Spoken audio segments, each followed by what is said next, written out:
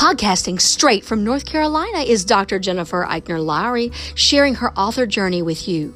Jen Lowry Writes is a place where amazing things happen for authors and readers together. The Holy Spirit is the ultimate podcast host. Jen is just the bird singing the song. She is a published author, educator, homeschool mama, life coach, and dreamer. Join her on the daily journey of discovering what this writing life is all about.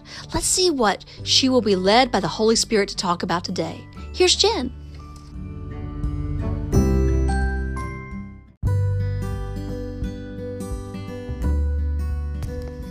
Thanks for supporting my Jen Lowry Writes podcast. My purpose is to inspire and encourage others to chase after their writing goals with faith and courage. By hitting the support this podcast button and with your monthly contribution of 99 cents, $4.99, or $9.99, you are helping me chase after mine.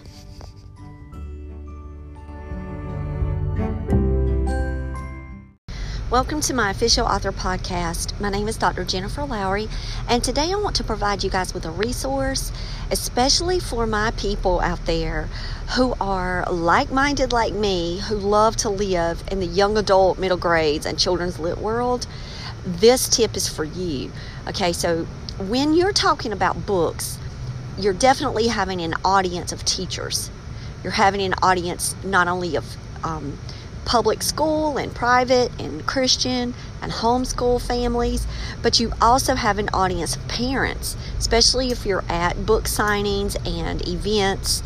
So you've got this avenue that you've got to explore, and you need to learn how to talk the business of your books, the way that your books are structured, the way that your books are put together.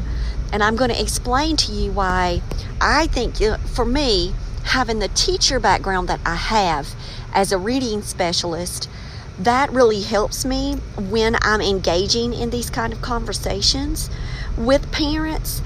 But there are ways that you can learn the same language and you can have a basic understanding of text complexity and reading levels and how to discuss your books and the themes and the appropriateness.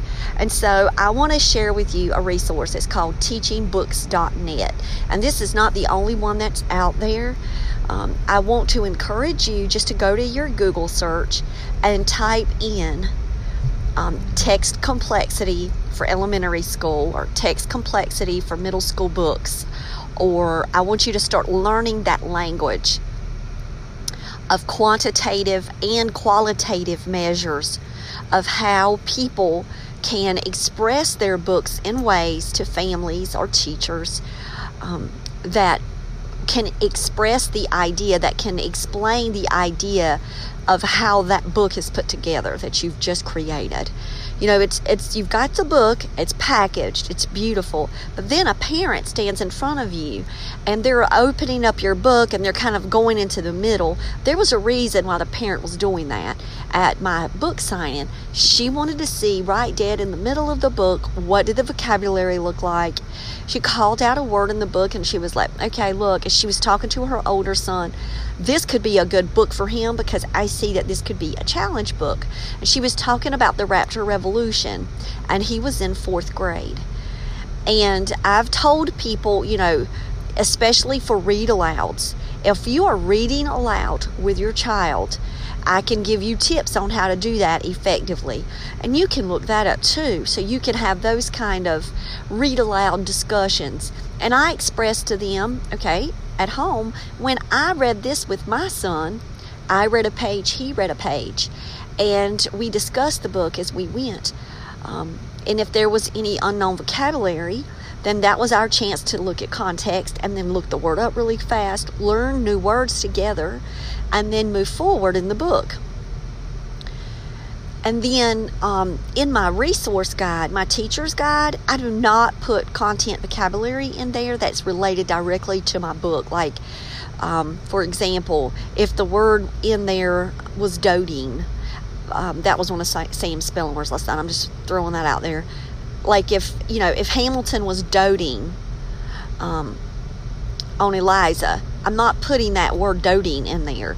I'm letting the families, the mom, the kid, figure that out.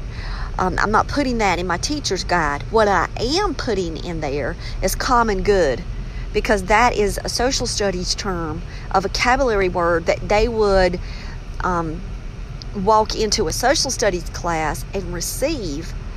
And I took all of the vocabulary words from the 5th grade standards and took their vocabulary list and reshaped them into my book. Of course, I gave them credit. This is the free teacher resource guide I'm talking about.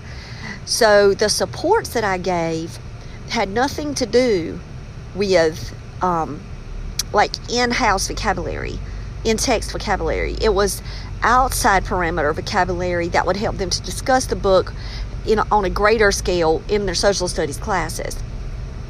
But vocabulary is just one part of the text complexity issue, and that's where I want you to learn.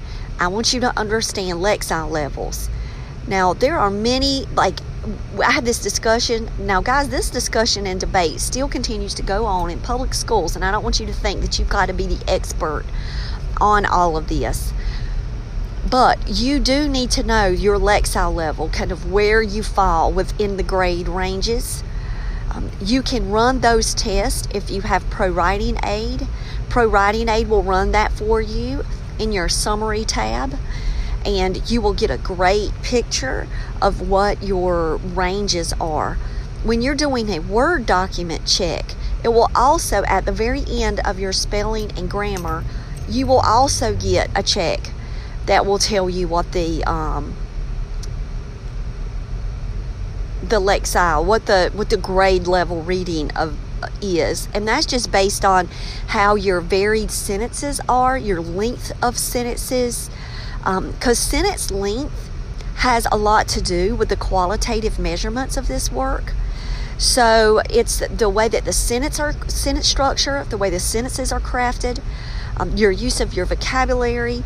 You also need to consider task, the reader to the text, matching the reader to the text.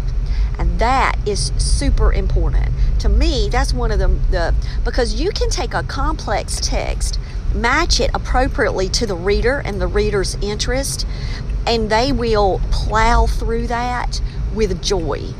But if you match a reader to a text that is not an appropriate level for them, and they do not have the topical interest, they will more likely say, no, this one's not for me. I have to wait and move on from that, or, vice versa. The same way, if you give something extremely hard, like I'm not going to give Pride and Prejudice to Sam. 12th graders are reading that. It's just not that he wouldn't be able to read that work. He could word call it, but he probably would not understand the social themes of the day and all of the intricacies of what was going on and the dynamics of that family structure and the dating and all of that. He would not kind of get that overall message. So even if they're able to read the lexile, doesn't mean that that's an appropriate book for them to match that reader and text identity.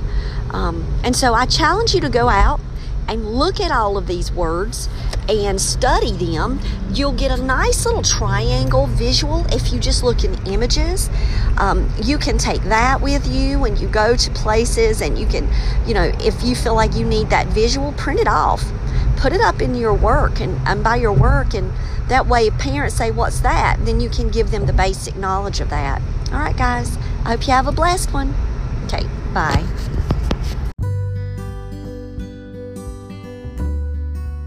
Now that you've found me on the Jen Lowry Writes podcast, I challenge you to head over to where books are sold and find me there.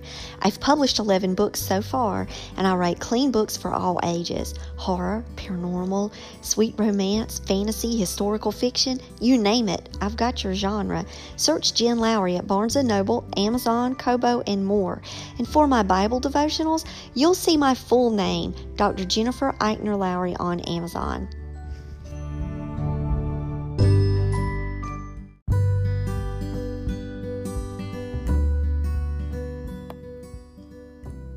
So I challenge you today to go out there and write something inspiring and share it with the world. Thanks for joining me on Jen Lowry Writes. You guys have a blessed day.